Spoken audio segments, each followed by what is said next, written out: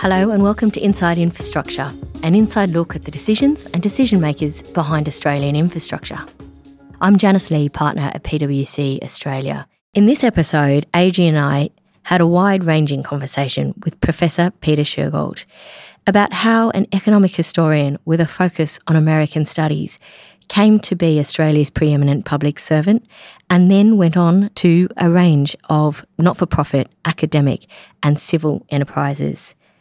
We talked about his breadth of unfinished business in government and reform and how that has translated into a next round of thinking about Australia's preparedness for future crises and into the program of infrastructure for Western Sydney University.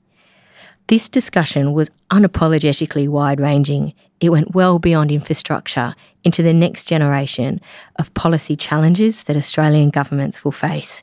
I hope you enjoy it. Peter, it's so lovely to have you here today. Thank you so much for joining us.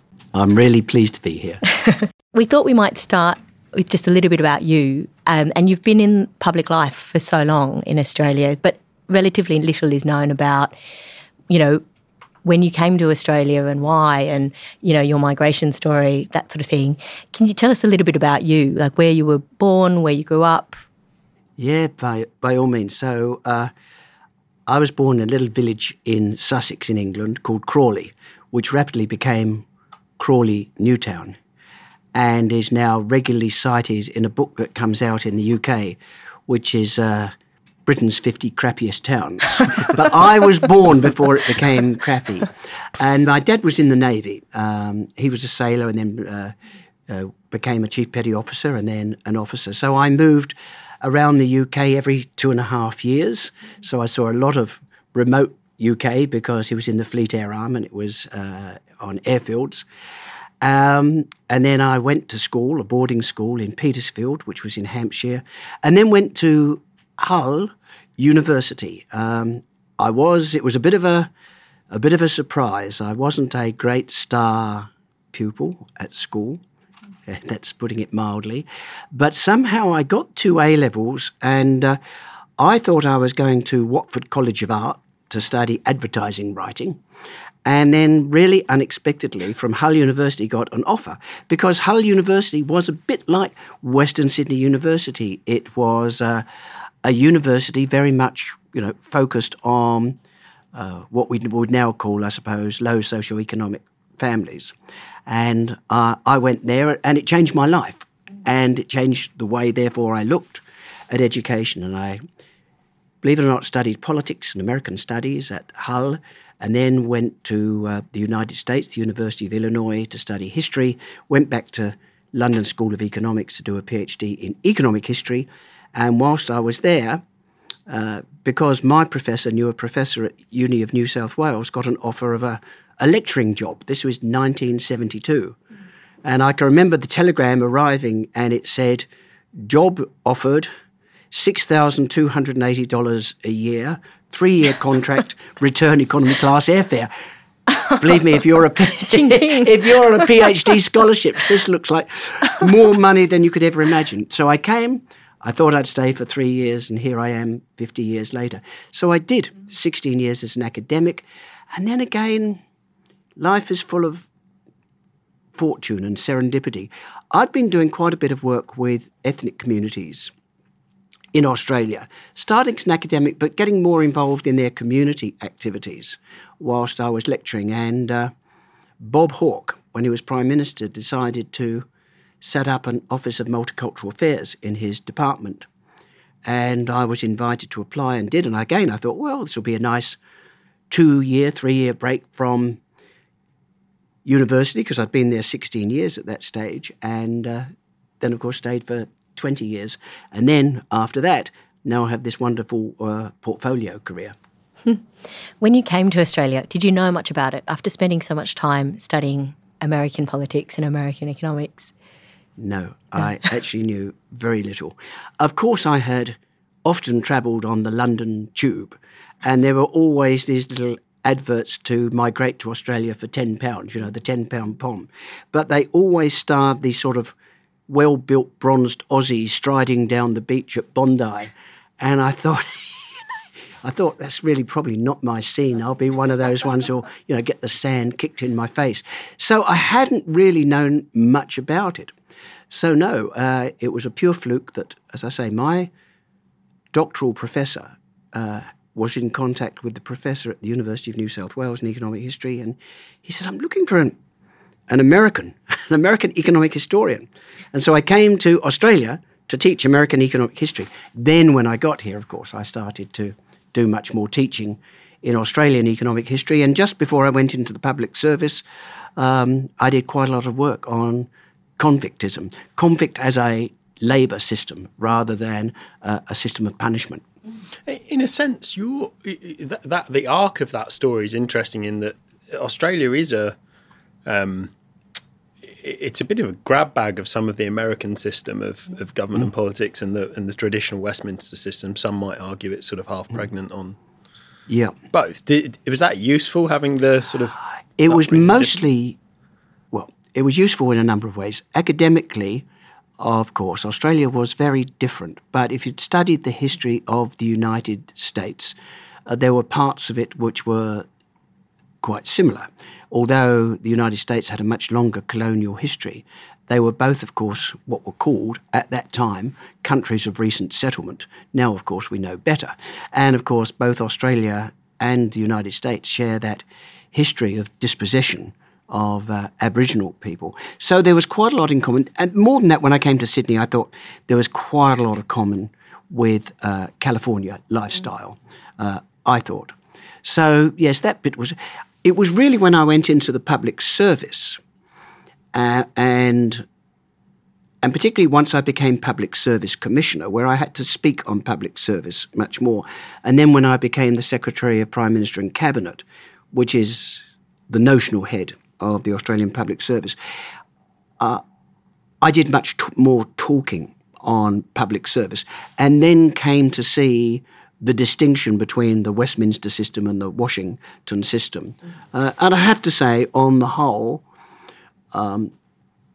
although there are certain advantages in the Washington system in that people move in and out of government much more at senior levels. You can be in the administration of the president and then you'll go back into a think tank or business or a university and then come back in again. I'd have to say, we saw it particularly under Trump, but anyway, it tends to be pretty chaotic, changes of administration, and the senior levels of the public service, of course, change. I think it's much better where in Australia, on the whole, public servants to a very senior level stay in place because they are serving the government of the day rather than a particular administration. My view is that the Westminster system of democracy has a great deal to commend it. Would they have seen you as a bit of an outsider, having come from an academic background? Look, first of all, we talk about Australia as a multicultural society, but it is, I think, extraordinary that when I was the head of Prime Minister and Cabinet, and I worked with Angus Houston, who was the Chief of Defence, so probably the two most senior public administrators, and had both been born in the UK. There's not many countries you would get that opportunity. So I think, I was mostly seen as a bit of an outsider, and I think what gave me my strength as a public servant, to be honest, that I had come in mid-career. I came in from 16 years as an academic. I thought, well, this will be an interesting couple of years. So I was never worried in a career sense what would happen if I failed, because I'd always thought I'd go back into university again. And so I think it was quite unusual for the Australian Public Service to have that sort of outsider come in, who'd come in as what was then called a First Assistant Secretary in their 40s, with none of that. Most of my colleagues were people who had joined the public service immediately after university, maybe after a degree, maybe after a PhD, but had come straight from university. So that was a way I think, always felt a little bit more of an outsider. And to be honest, it was the thing I think that gave me strength, because it meant that, to be honest, I was always, right from my first day through I finished, a little bit more of a risk taker, willing to take and manage risks.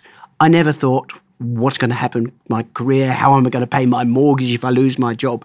And that's honestly why when I became secretaries and head of Prime Minister and Cabinet, this idea that because then we were on contracts, we weren't permanent positions anymore, it would affect the advice that I gave to ministers or prime ministers was certainly from my point of view complete bunkum. I was always happy to speak truth to power, and in a way because I had that different background and it wasn't my whole career. I always knew there were alternatives. In all of that, I mean, you saw so much transition in the role of the Commonwealth Government, and I wonder, when were those points where you really had to stick your neck out, where it was really challenging? And are there things that you did while you were there that you were just very proud of taking away, that you took away as being very proud of when you finished? Yeah, and there were things I wasn't. I mean, it's really important, I think, and we see it now, public servants, I think, have to put their hands up when things go wrong. And when I was in PM&C, you may remember a lady, I think, called Cornelia Rao, who had been kept in immigration detention for wrongly. And I remember going out and speaking on that and saying, yes, we had stuffed up. But I did achieve something. Look, when I came into the Office of Multicultural Affairs, I remember the Prime Minister and the head of PM&C, Mike Codd, wonderful person, said, well, what are you going to do? And I thought, well, the Office of the Status of Women are bringing out a women's agenda. So I said, well, we'll develop a multicultural agenda. And the Prime Minister said, oh, that's a good idea. I had no idea. What I did know was that multiculturalism had to change. First of all, I had never liked the word multiculturalism because that ism at the end seemed to suggest it was some sort of social engineering policy. And I always liked multicultural as an adjective. And I had discerned, even before I joined the public service, that when people spoke multicultural, it was usually food and dance. And so the idea of actually introducing multicultural policies was very attractive to me. So that's what we did. And we got the first national agenda for a multicultural Australia in the late 80s, early 90s. And frankly, that still set the framework for what multicultural policies are in terms of equality and access. So that was at the start. Then, of course, when I was, I did tough things. I was the Secretary of Employment and Workplace Relations. I joined that department as secretary a week before the waterfront dispute. So that was a real testing period. And then in PM&C, I think there are a couple of things that I got right. I think the way the Australian government responded to the Asian tsunami, that Boxing Day tsunami, was frankly really good. And I did it over Christmas by bringing a small group of people together and talking to the Prime Minister, a couple of times a day. And, the tsunami was on Boxing Day, and I think by January the 1st, 2nd, 3rd, one of those days, Indonesia held a major conference with the United Nations of leaders, and we were able, within 7-8 days of the tsunami happening, to then launch our biggest ever aid program, the Australia-Indonesia Partnership for Reconstruction and Development. And that was, I like to talk about that, is where you start with a crisis and it is genuine. Never miss a crisis. It was Christmas. There was this whole mood of real sympathy for what I'd often seen this Muslim country on our northern off our northern coast. And I realised, Prime Minister Howard realised, that actually this was a chance to do something really substantive, which may have been difficult in normal circumstances. Remember, the cabinet wasn't really meeting, and so it was really decided between him, Minister for Foreign Affairs and the Treasurer, and we got this major package up. I suppose another one, more minor, was when there had been these strong rumours coming out of Canada, which turned out to be correct, that the Australian Wheat Board had been effectively paying bribes to the Iraq government to get our wheat in. And I think that was an occasion where I genuinely spoke truth to power and said we needed a Royal Commission.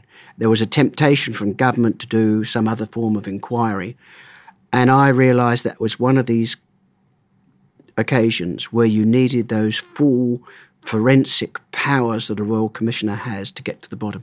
So yeah, that's sort of thing. And then I think just generally, I'd like to think I gave some real leadership to public servants about what public service meant. Were there any things where there was unfinished business? There is always unfinished business in government and therefore in public service. Look, to be honest, there's always unfinished business wherever you leave, which is what the things that makes it hard sometimes to change. Look, I did the transition. I had always said, and had alerted Prime Minister Howard about 6 months before the election, that I did not want an extension of my contract, whatever happened at the end of 5 years. It was a tough 5 years. You really give your life to it 100%. And so that meant that I only did about 4 months with the Rudd government came in. But it was good that I did that transition, which is where Australian democracy works well. Look, I think there was a whole lot of unfinished business of one of our great strengths is our safety net, Medibank, the financial payments that we make through Centrelink.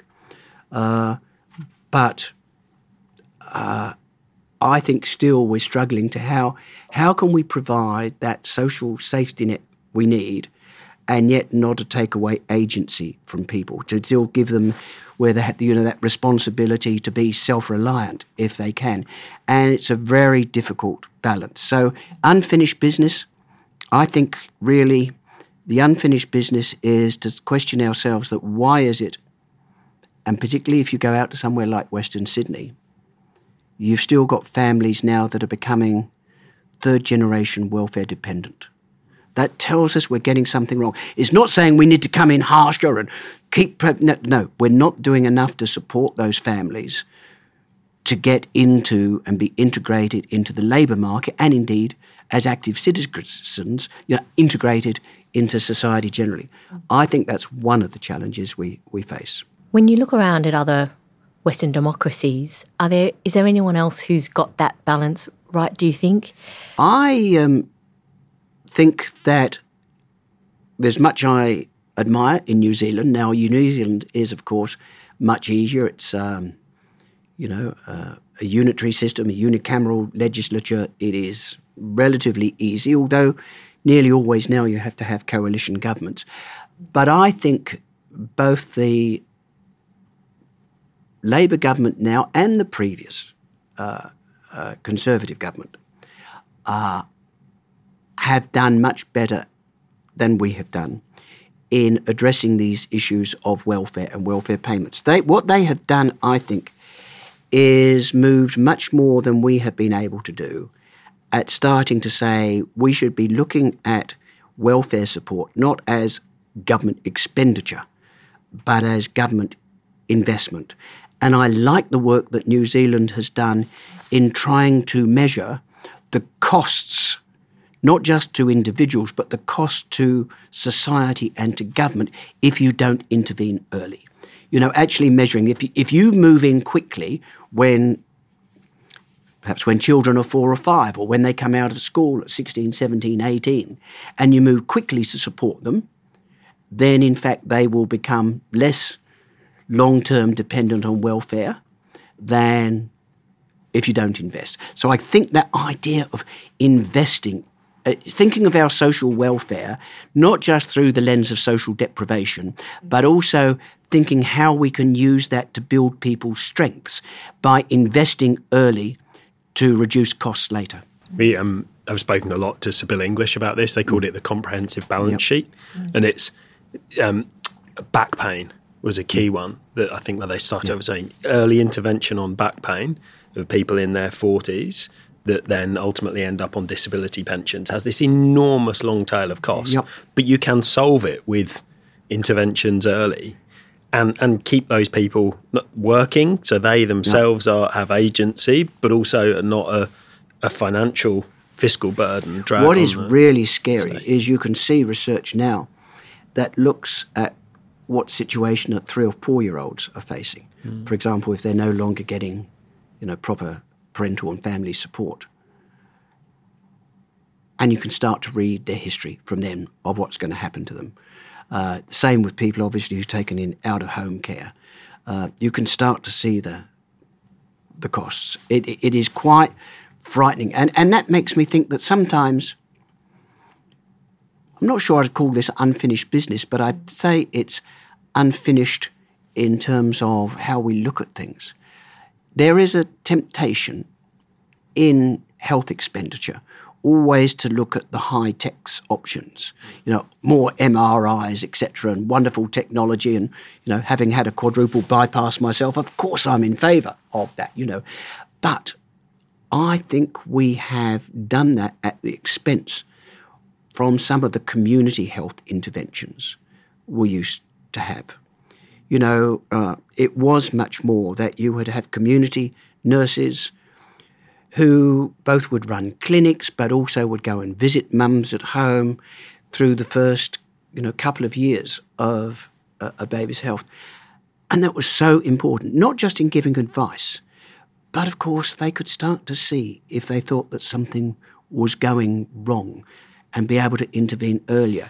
Now, we've tended to downplay, because those low-tech community health, it seems to me, always loses out on funding against specialist high-tech medicine. My dad had a heart bypass as well, and it seemed somewhat agricultural to me, not particularly, because the heart's in I don't know if you're aware of this, Janice, but a pretty inconvenient place to get to to operate on it. Yeah, we're called the Zipper Club because of the way they carve down our fronts, yes. I'm no expert in health, so this might be a naive question, but a lot of the things you've said seem like quite easy problems. You should be able to get an argument up for why we should have that sort of earlier intervention or that more community-based piece. So why are we highlighting New Zealand because it seems to be the one standout place where it's been done? Well, look, there is no doubt at all, and of course we saw it acutely as we responded to COVID, that there may be benefits to our federal system, that it allows different states and territories to be innovative and then hopefully spread best practice. I know the theory.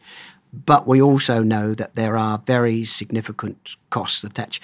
And that's particularly where administrative and financial responsibility is divided between the Commonwealth and state governments. So that makes it difficult. I think the fact that we only have 3-year terms in Australian government makes it difficult. I always used to think as a public servant, you've almost got 1 year to really help the government to get up to speed. You've got 1 year to get things done, and then next year you're looking at the next election. That's difficult. I think it's always difficult to tackle issues that are longer term in perspective. Of course, climate change is the classic example. But even some of these health and welfare reforms, you have to take a longer term perspective. There are lots of interested parties. You're never going to have a win-win-win solution. There are always winners and losers. If you're putting more money into community healthcare, it means there's usually less for the high-tech end because there are finite amounts of public funds to be spent. So all of that makes it very difficult. And there is always that temptation to have relatively narrow, short-term policy interventions because they're easier to get up.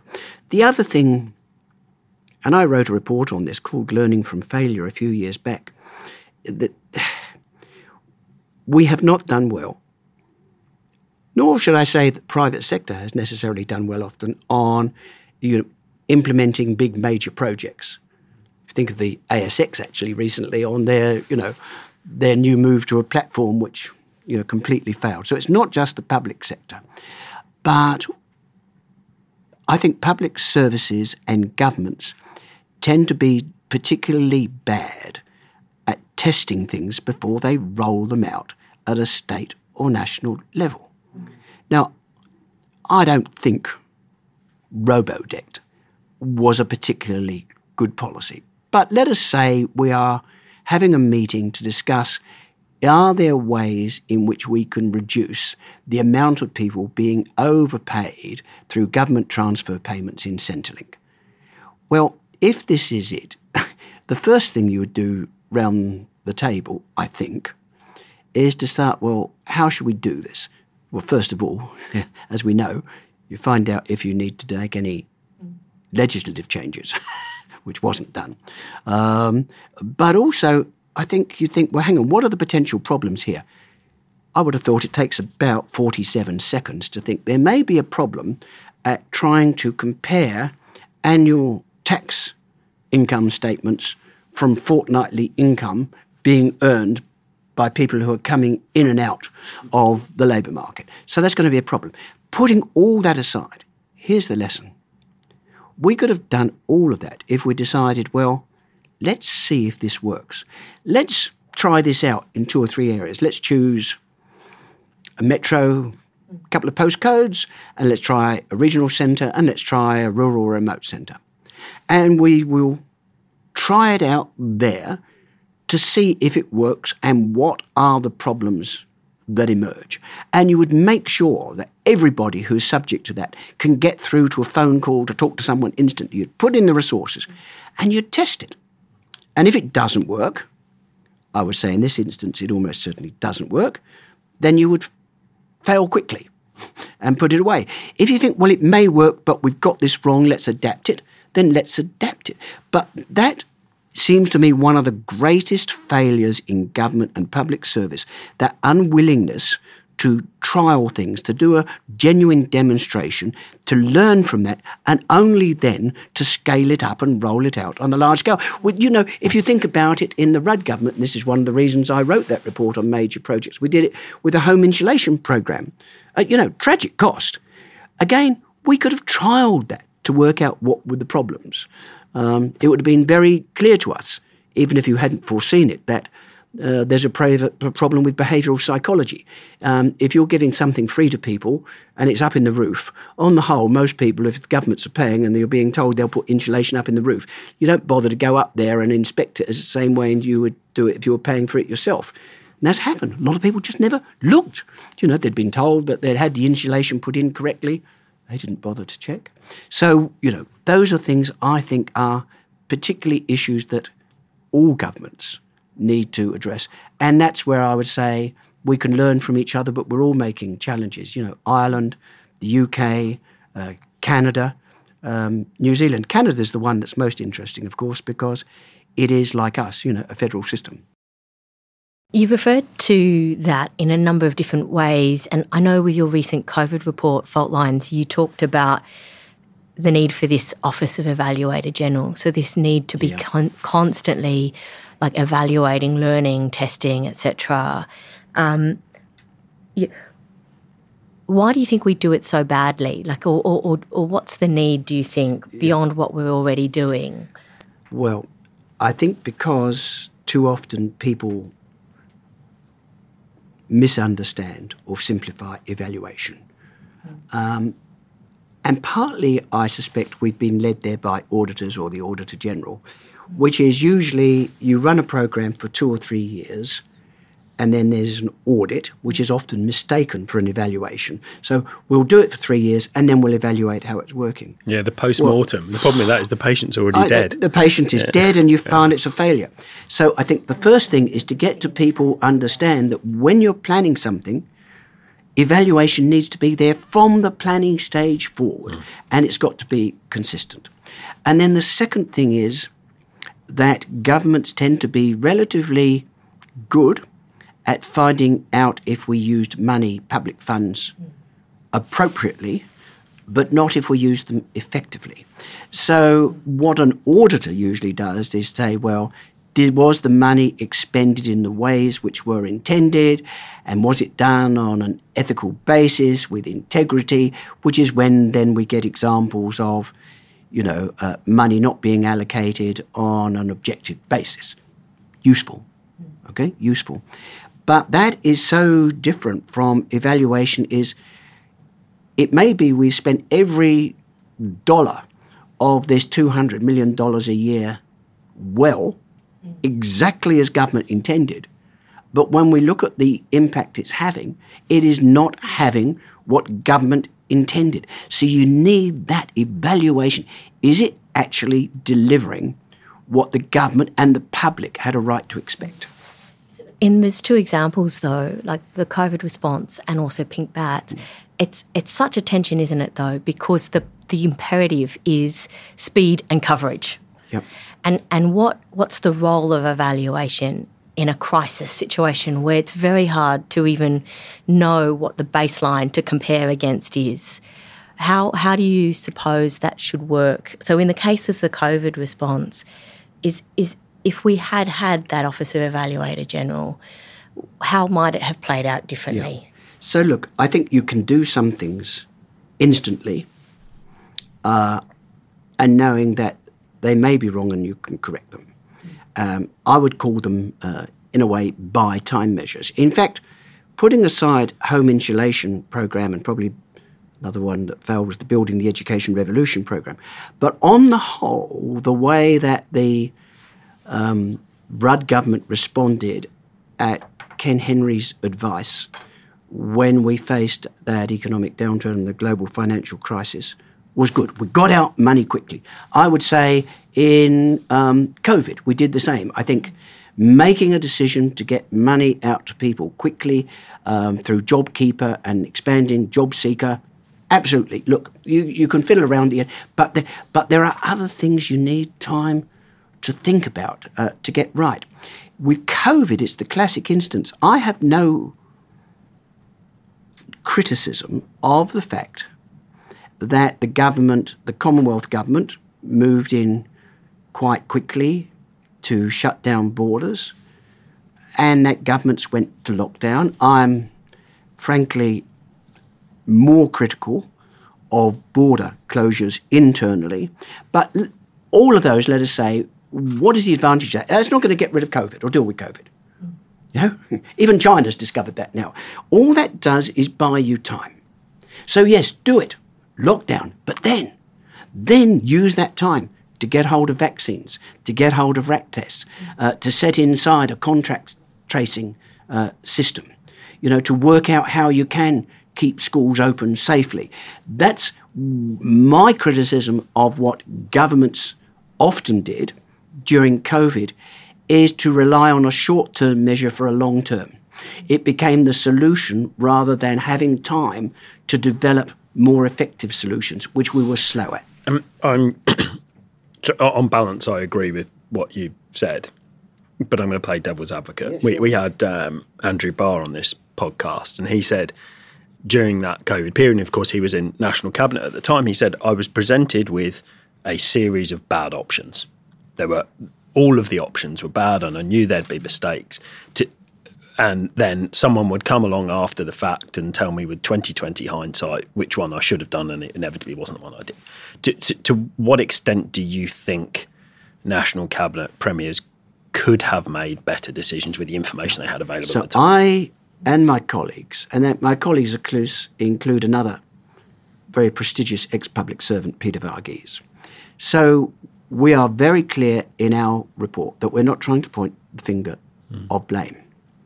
On the whole, I think we would be willing to say, and I've made it very clear, I personally would be willing to say, that I cannot say to you right now that in the fog of the initial war against COVID, I would have given different advice or made different decisions. Probably on one I am pretty confident I would have, and that's school closures, because all our planning for a pandemic outbreak had shown us that there are real costs to shutting down schools, economic costs, social costs, mental health costs, which we're seeing playing out now. We didn't just discover that now. We knew going into this, and the early evidence was very clear that children were not getting COVID in a way that, in general, that threatened their mortality or was severe, nor that they spread it. So on that one, I'd say I probably have given, as many that did at the time, incidentally. Commonwealth public servants did give advice not to shut down schools. But I'm not saying that overall. What I find frustrating about the response, however, is, yes, it is easy to be wise in hindsight, but you're only wise in hindsight if you go back and look at it. Otherwise, you're not wise at all. My answer to politicians is not, you say, well, we got everything right. That's complete nonsense. Can you imagine being in any organisation? Can you imagine PwC looking back over the last 3 years and saying we got everything right? It's a complete nonsense. Why would we expect to get it right in something which was so unclear as COVID?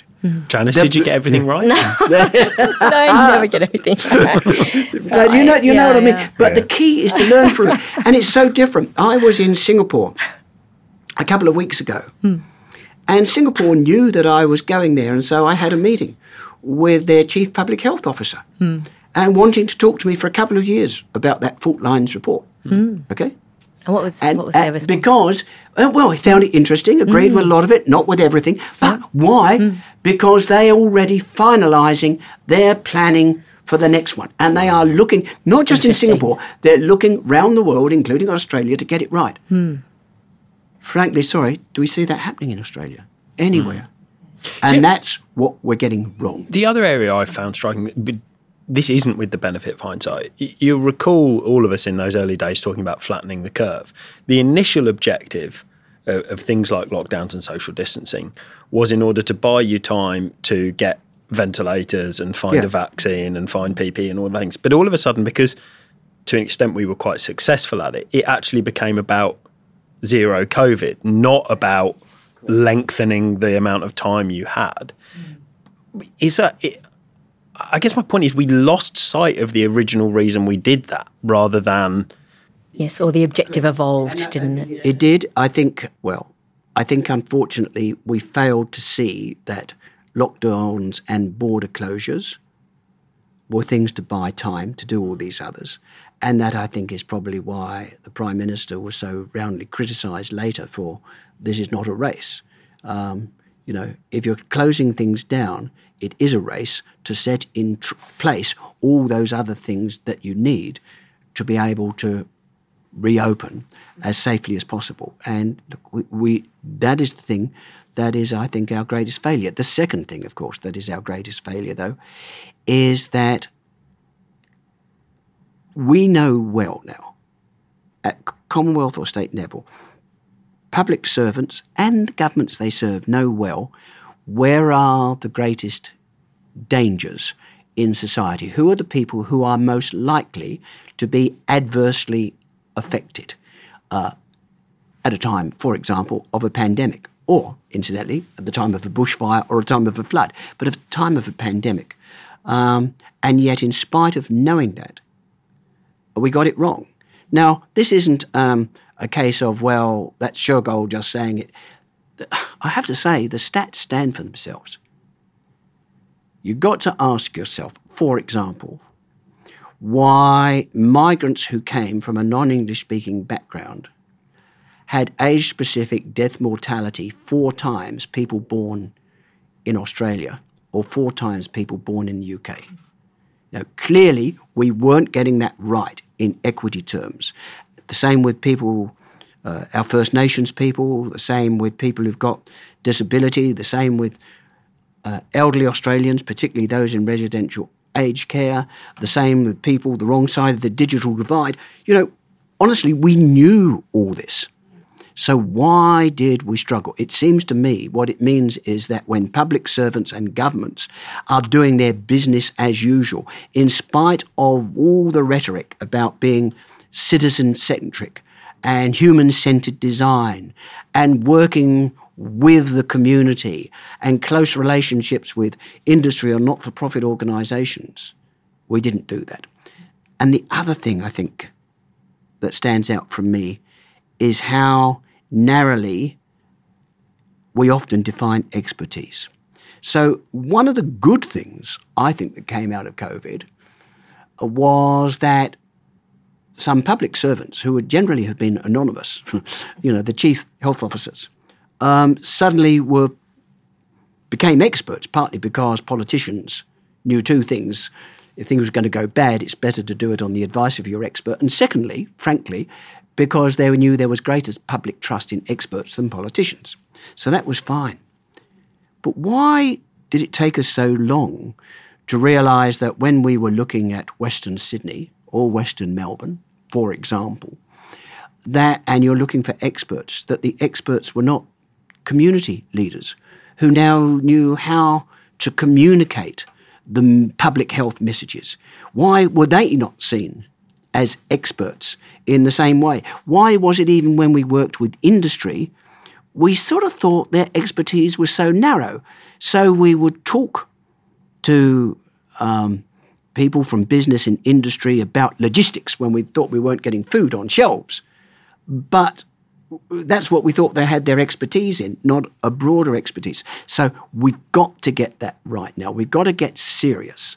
That public administrations and the governments they serve start to see that there is expertise across society, and you need to be able to work with that in business as usual, because otherwise you will discover at a time of crisis you get the results that we got from COVID-19. Just going back to one of the things you said, I definitely found the report very thought-provoking, and one of the things that stood out for me was that on the mortality front, that people in Australia who had been born, who were born in the Middle East, had mortality rates 12 times higher than an average Australian, and that did definitely expose one of those fault lines. But the sort of discussion in the report about the weaknesses in Australia's social insurance systems was really stark on some of the issues around casual workers, migrants, and some of those early spreading events by people who were working a back-to-back shift at a quarantine hotel and then at a pizzeria, or, and I just, what do we take from this? And particularly for those groups who don't get championed very much in policy debate. I suppose all of us on the panel would probably have, the different most egregious failures. I think this one would be top of the list for me. It was as if we didn't know that our migration program had been transformed in the previous decade.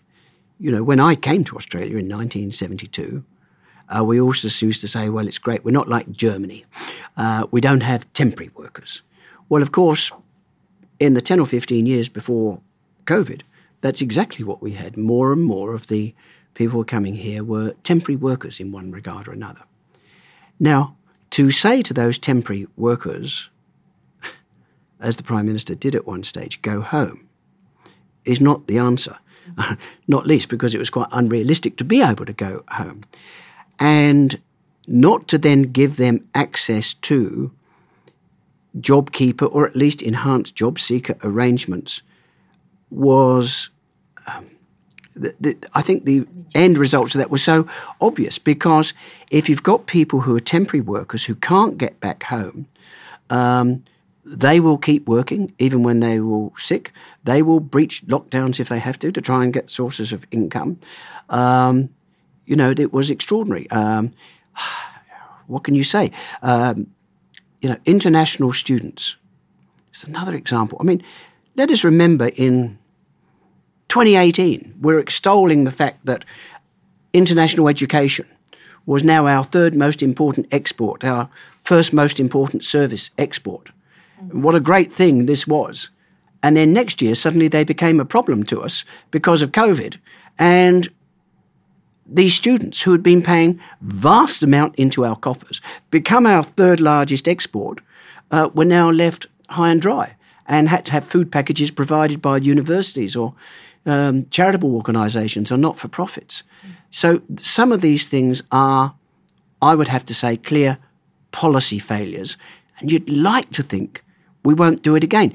On that one, temporary migrants, by the way, it is important to look at other countries, and Ireland, UK, New Zealand took a quite different approach, where temporary migrant workers did get access to some level of government support. There was some good rationale behind them, but they were applied in some instances in a particularly cruel way, where we said to people who were even on a skilled working visa that they could go home for their grandmother's funeral, but they wouldn't be allowed back in. That's got a long tail of effect on our capacity to attract. And the other thing was happening is you could go to Centrelink and get some special financial assistance, but many, many temporary migrants were worried if they did, they would lose their visa.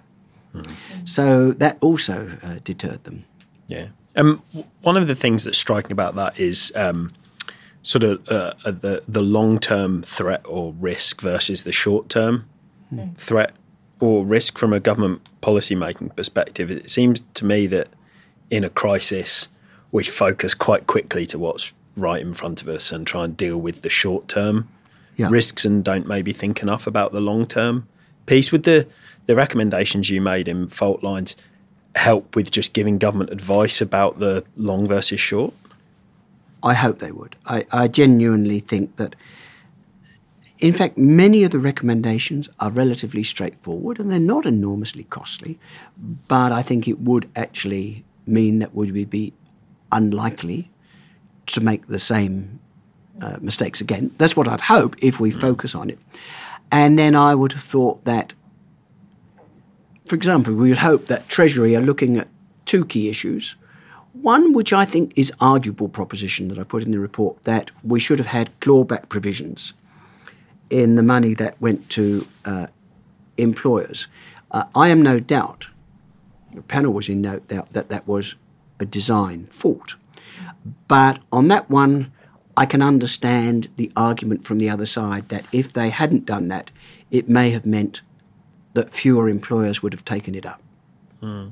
So let's do some work now for the next time the government has to step in on some form of crisis to see what we do on that. So some sort of principles around stimulus. Principles about stimulus and about how we would apply it. Yeah. I think that would be really a valuable thing to do. Yeah. And just like on that issue around how to make decisions in that situation, there were examples, weren't there, where we were science-led, but where maybe the social or the economic outcome wasn't quite right. Like say on the issue around Moderna and Pfizer, there are certain, and there were a number of examples in the report as well, where the trade-offs between the social, the economic and the scientific weren't quite properly balanced out or weren't quite properly exposed in the decision-making. What's the lens on how that changes decision-making itself?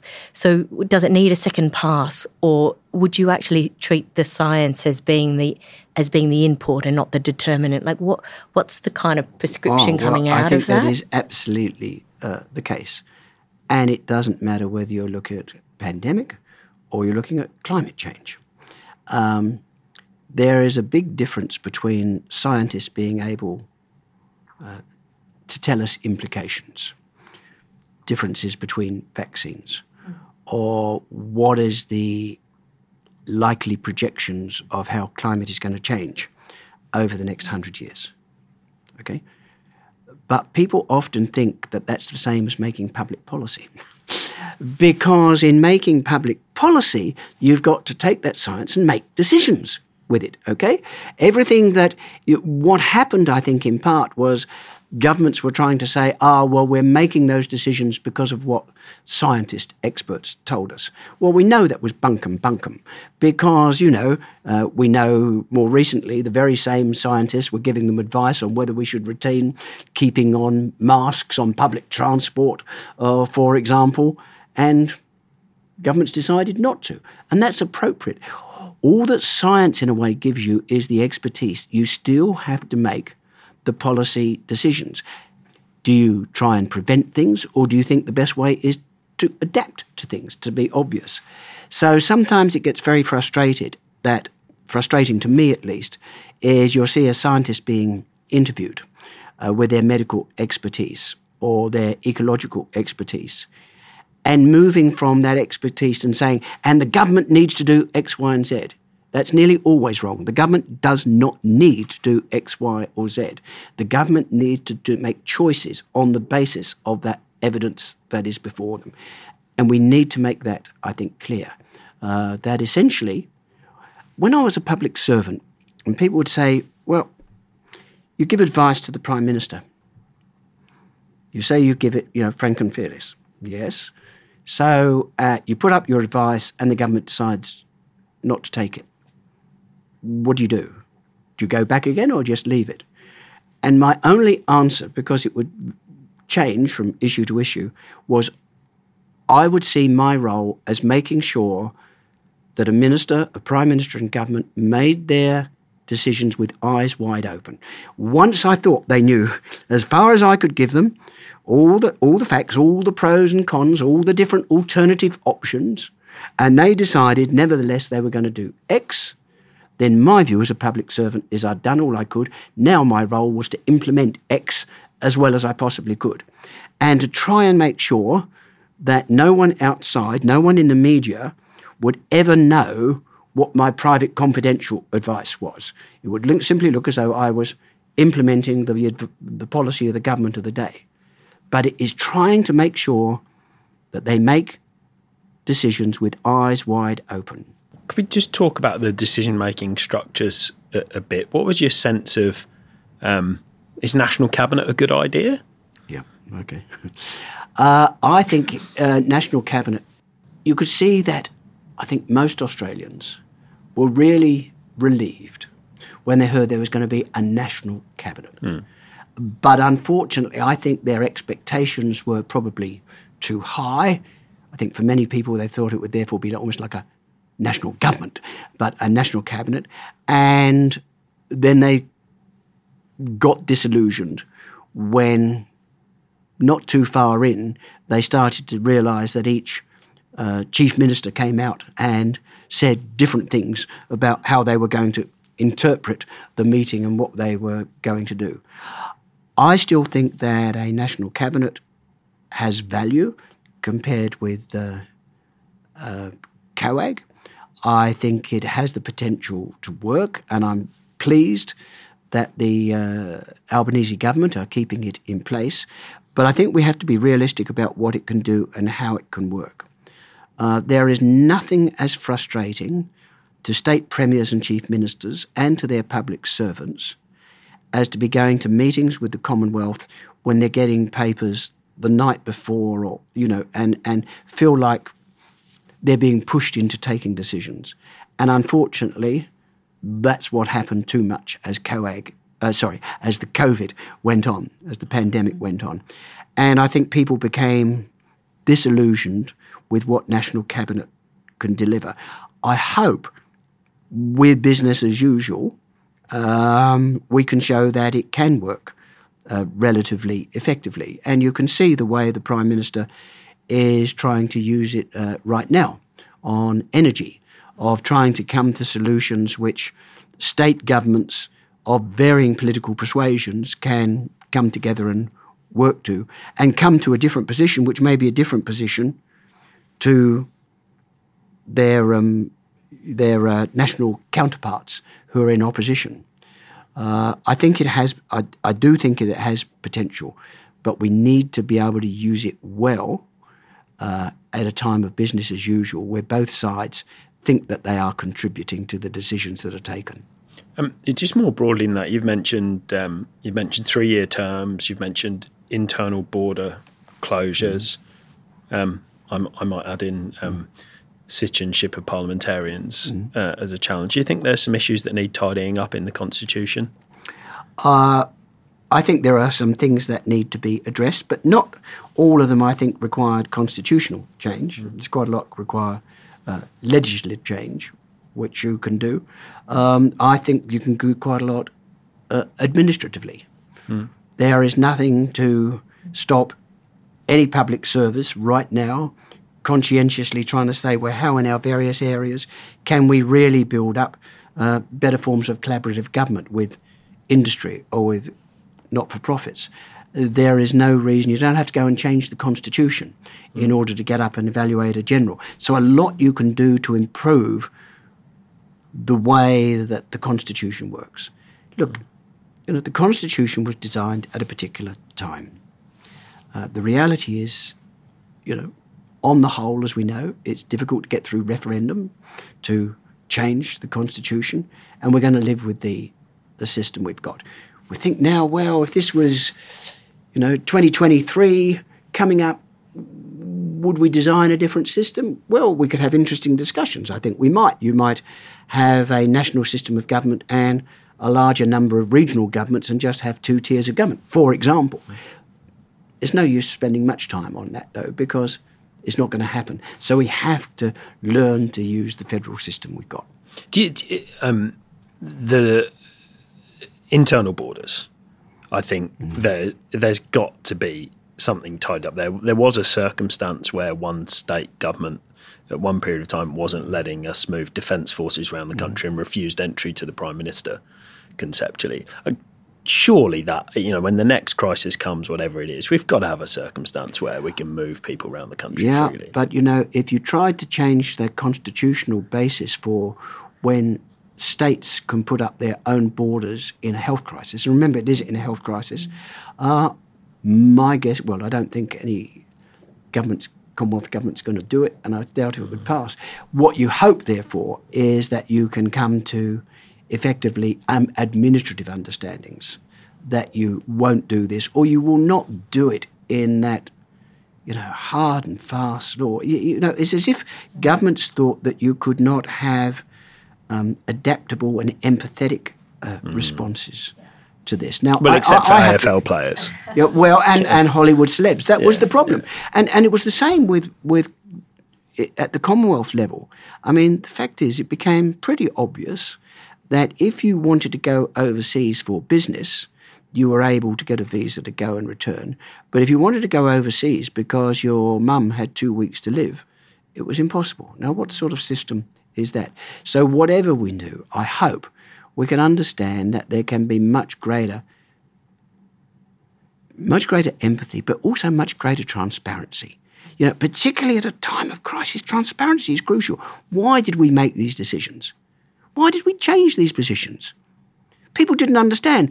At the start of the pandemic, we're being told, don't bother to wear masks, because if anything, they could make it worse by giving you a false sense of security.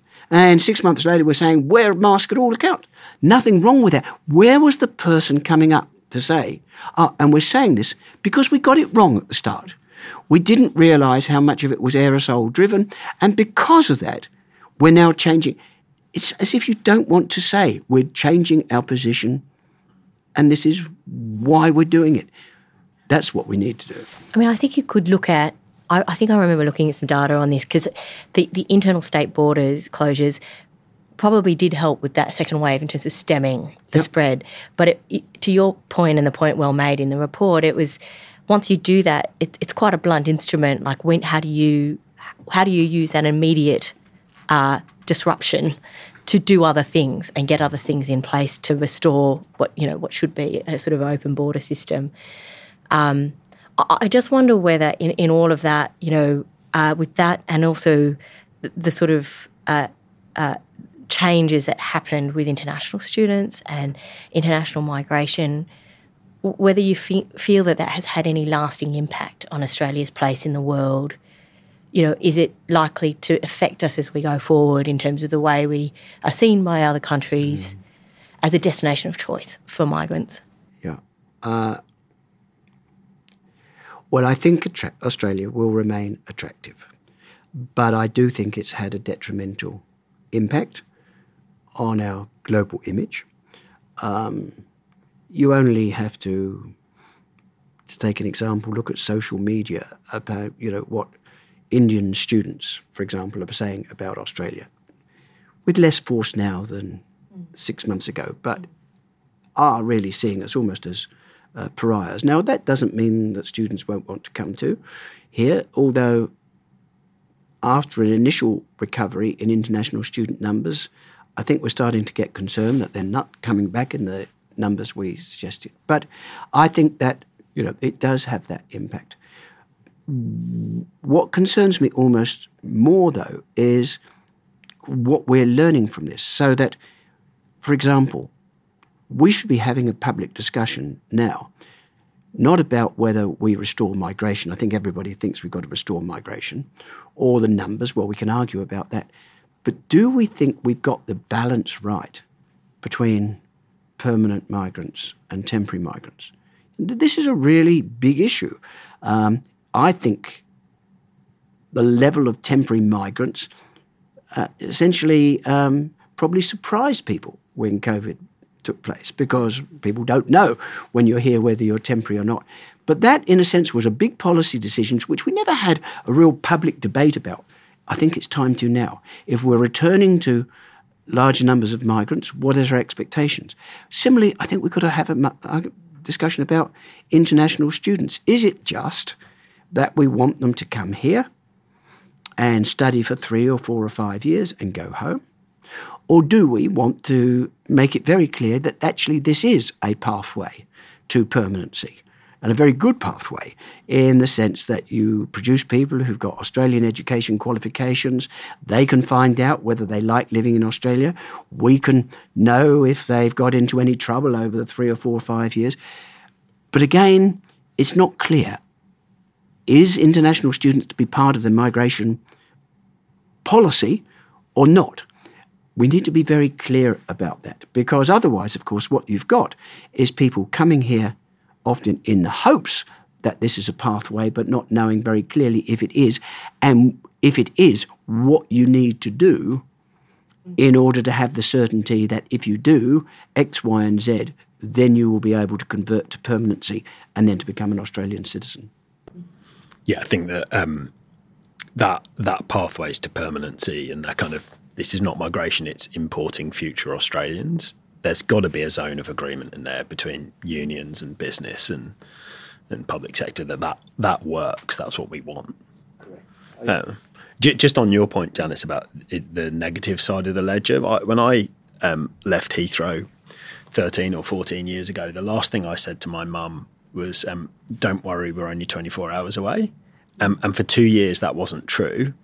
I think if I was there now, that would be a drag on my willingness to come to Australia, because I think that is right, except when I came in 1972, I remember you would try and book a 2-minute phone call with your relatives back in the UK or elsewhere, on Christmas Day. That was a big thing. You didn't. Yes, you could fly there if you had the money in 24 hours. In a way, of course, with you can go on and have a FaceTime discussion or a Zoom discussion with your family like that now. In a way, that's become much easier. It is also, I think, more challenging in terms of integration of migrants into society. When I was developing the National Agenda for a Multicultural Australia, one of the key parts of it was to help to fund and develop SBS, and particularly, incidentally, SBS radio, so that people for the first time could really be hearing things in their own language. It's been a remarkable success. But much of that information wasn't just telling them, well, first of all, we're always being delivered by Australians at the microphone, and it wasn't just about their home country, it was about things going on in Australia. And people used to talk about ghettos, which never the Italians in Leichhardt or the Vietnamese in Cabramatta. But you were always pretty confident that, yes, people would live together for that period, but usually the second generation start to move away. I think you've got a much greater problem now with what I once heard Stepan Kerkasharian called digital ghettos. Because what it does mean now is you can come from a country overseas and for $55 a week have a dish in your garden and be listening to a non-stop diet of TV from the country you've left. That is, in fact, much more challenging that people live in the same locations together, because it's much harder to get that integration process going when people, all of their information is coming from their home country. It's why we have such a high listener base in London, for all the Australians who've left the Australian infrastructure sector and listened to this podcast to get their infrastructure fixed. That's why. Should we talk about Western Sydney? Let's talk about Western Sydney. So, Peter, you recently stepped down from being Chancellor of the University of Western Sydney, and I thought it was quite funny. I'd done my 4-year term, so I couldn't stay longer. I did my 12 years, yeah. Well, I noticed on LinkedIn that David Borger referred to you as the Ash Barty of Chancellors. Yes. You left it just at the point where it was really we'll become off. Number one in the Hard Times Higher Education rankings for the sustainability income. Yes, the Ash Barty of Chancellors. I rather like that. What did your time as Chancellor mean to you? Like, what did you see? I just think there's so much happening in Western Sydney. What was it? What are the highlights for you? Well, I think the role the university has played in transforming Western Sydney, and that goes back to the role it's played in seeing that education, higher education, but all education, is the essential ingredient of equal opportunity. If you want to keep this a socially mobile, fair-go society, then it seems to me the number one key thing is that access to education is available to all, no matter where they come from, what their families do, etc. And Western Sydney is that, of course, writ large. You know, the interesting thing about Western Sydney, and I've done this as an experiment, I've sometimes talked to Americans or people in the UK and said, I'm going to tell you about the area my university's in. This was an area that in the 1970s was a booming area of small to medium manufacturing enterprise. But because of government decisions on opening up Australia and becoming part of the global economy, couldn't survive against global competition. So to a very large extent, the economic basis of what was Western Sydney has been destroyed. And now we have a situation that this is the area that most migrants go to and settle.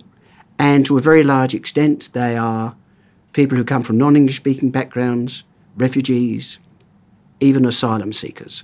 So this is an area where, you know, over 40% of the people who live there have been born overseas, and over 2/3 have at least a parent born overseas. Now, I tell you, if I say that, they know what Western Sydney is. It's rust bucket territory. Mm. You know, their image is of this broken down area, you know, where migrants settle but where industry has been destroyed. What's the extraordinary success story of Western Sydney is that hasn't happened. You know, it went through a really difficult period, but you see it now, and I don't want to exaggerate it, but we know it's booming. We know it's the third fastest growing economy in Australia. We know, I think we've got about 2.6 million people living there at the moment, going up to 3.6 by 2040, and it is transforming, partly because of a new area and construction and building, lots of infrastructure, but increasingly retail, commercial, you know, white-collar jobs. Now, we know there are problems remaining, but it hasn't become what people imagine. And the university's been an absolutely key part of that. But in my view, it's been a key part of it in not one way or two ways. It's been part of it educationally because we have always had that strong mission, a very distinctive mission as a university, that we are an open university, open to all with the ambition and the drive to get into university. We've really made that over 33 years what distinguishes. And we have, as we've got better at our global rankings, at teaching and research, we've never let go of that. So that's what most people see. But the other second part of it is at the start of my term, so I'm talking back here, 2011, 2012 actually, we launched a program called Western Growth. And that, in a way, you could say is an infrastructure program for Western Sydney, where we decided that we needed to become an anchor institution, not just educationally, but in placemaking for Western Sydney. The one thing we had as a university We didn't have lots of rich alumni and deep philanthropic pockets. You know, the one thing we had was land that we'd been given from all. And so our task was to make higher education into an asset class and use the land we'd got to invest in education for the next 50 years. So by making places and building up a corpus through that effort. So, you know, we've then moved into 3 city centres. Started at Parramatta, then, of course, in Liverpool, just a week ago in Bankstown, you know, with vertical campuses, high-tech, right in the middle of those Western Sydney cities. Now, I've got to tell you, I don't want to say that I had brilliantly foreseen all this. I did not know when we started this process 10 years ago how important our infrastructure investment made for educational purpose and to build us a corpus for education for the future. I did not know how important it was going to be in making places in Western Sydney. But what I've come to realise is to have a really high-tech university campus at the dead centre of those new and emerging cities absolutely changes the balance from, you know, commercial, retail, residential. It adds something quite different. It then attracts so that, you know, we build our building in Parramatta Square, and I think that helped to influence NAB Bank to build a commercial headquarters next door, and for Parramatta Council to go in there, the new chambers and a brilliant new library and civil society. And, you know, Sydney Water was there before, but other commercial coming in. PwC coming in. No, but I think what happens then, and of course, if you think about making places, it's starting to change the dynamics in two ways. You're starting to get much greater collaboration between the university and business. And by having students in that mix of people using that public realm, you're starting to transform that sense of public space.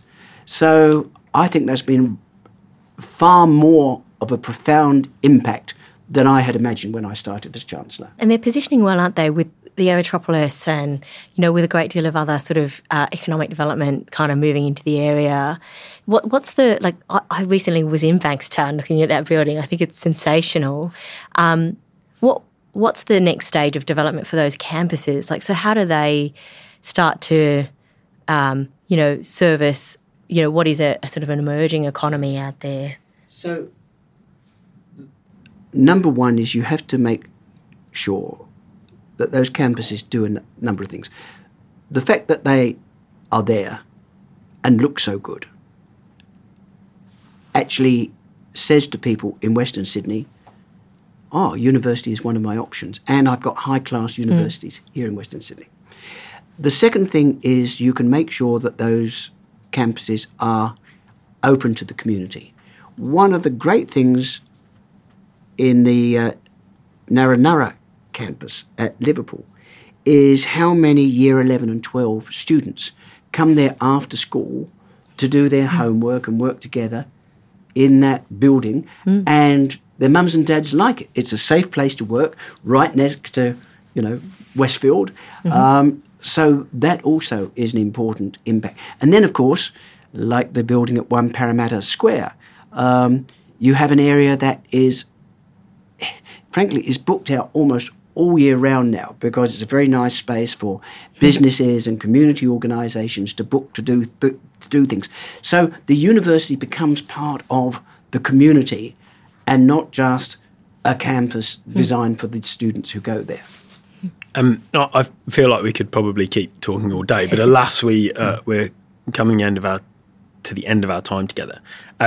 We always ask all of our guests the same closing question, and I feel like I know what the answer is because we include education as infrastructure, but what's your favourite sort of infrastructure and why?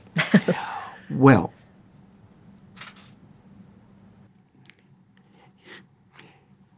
I will preface it, but it is going to be educational infrastructure. But having said that, I believe that the decision to build a second airport, non-curfew airport in Western Sydney, has been frankly transformative, including for the university. That was a major decision. And of course, what you now see is all the road and rail infrastructure that is growing. It's still going to be a challenge to build that city of the future, the Aerotropolis, around it. But I think it is a genuinely transformative piece of infrastructure. And when you look at places like Schiphol Airport in the Netherlands or Dallas in the United States, for example, you can see the way an airport almost becomes the centre of a city around it. So I think that is the single most important piece of infrastructure in Western Sydney.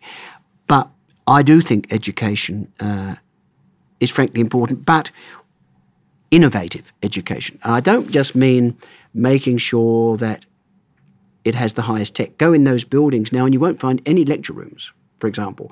They're rooms where groups of 60 to 140, 150 people can work together in small groups using high-tech gaming solutions, all of that. That is obviously, profoundly important in terms of that, of the infrastructure you create. But it is also starting to be commercially savvy in the way you do it. I think back 20 years ago, and the only way buildings got built at Australian universities was you'd go in the queue to try and get a Commonwealth grant to give you the capital to build a building, or you'd do very well and find a major philanthropist willing to put in a big chunk of the money and name the building after them. So, what we have done is really work with a quite different model where we know the value of ourselves as a piece of educational infrastructure at the middle of a city, so that we can therefore get involved in the development of the vertical campuses, but then commit to being an anchor tenant for 30 years plus, significantly then increasing the value of that building, and then being the beneficiaries of that development uplift, and then being able from that to take money out. So not owning the building ourselves, but having very safe tenure, increasing the value and getting significant gain from the development, and then putting that back into a corpus for students for the future. So it is educational infrastructure, but it's both the educational purpose and the immediate educational purpose, but also how it can really help to put you onto a sound financial footing for the future. Well, a very future-focused way to finish. Thank you very much for joining us, Peter. Thanks so much for the opportunity. I've enjoyed it. Well, that's it for today. Thanks, as always, to PwC Australia for their continued sponsorship of Inside Infrastructure. Please make sure you subscribe on your favourite podcast platform. If you have any guest suggestions, then please let Janice or I know. This episode was recorded and edited by Adam Stevens from TAG, PwC Australia's internal media agency. Research was conducted by Bronia Blow, Gabrielle Platt and Harrison Liapis from Infrastructure Partnerships Australia, with support from Fabio Menezes and John Hewlin from PwC Australia.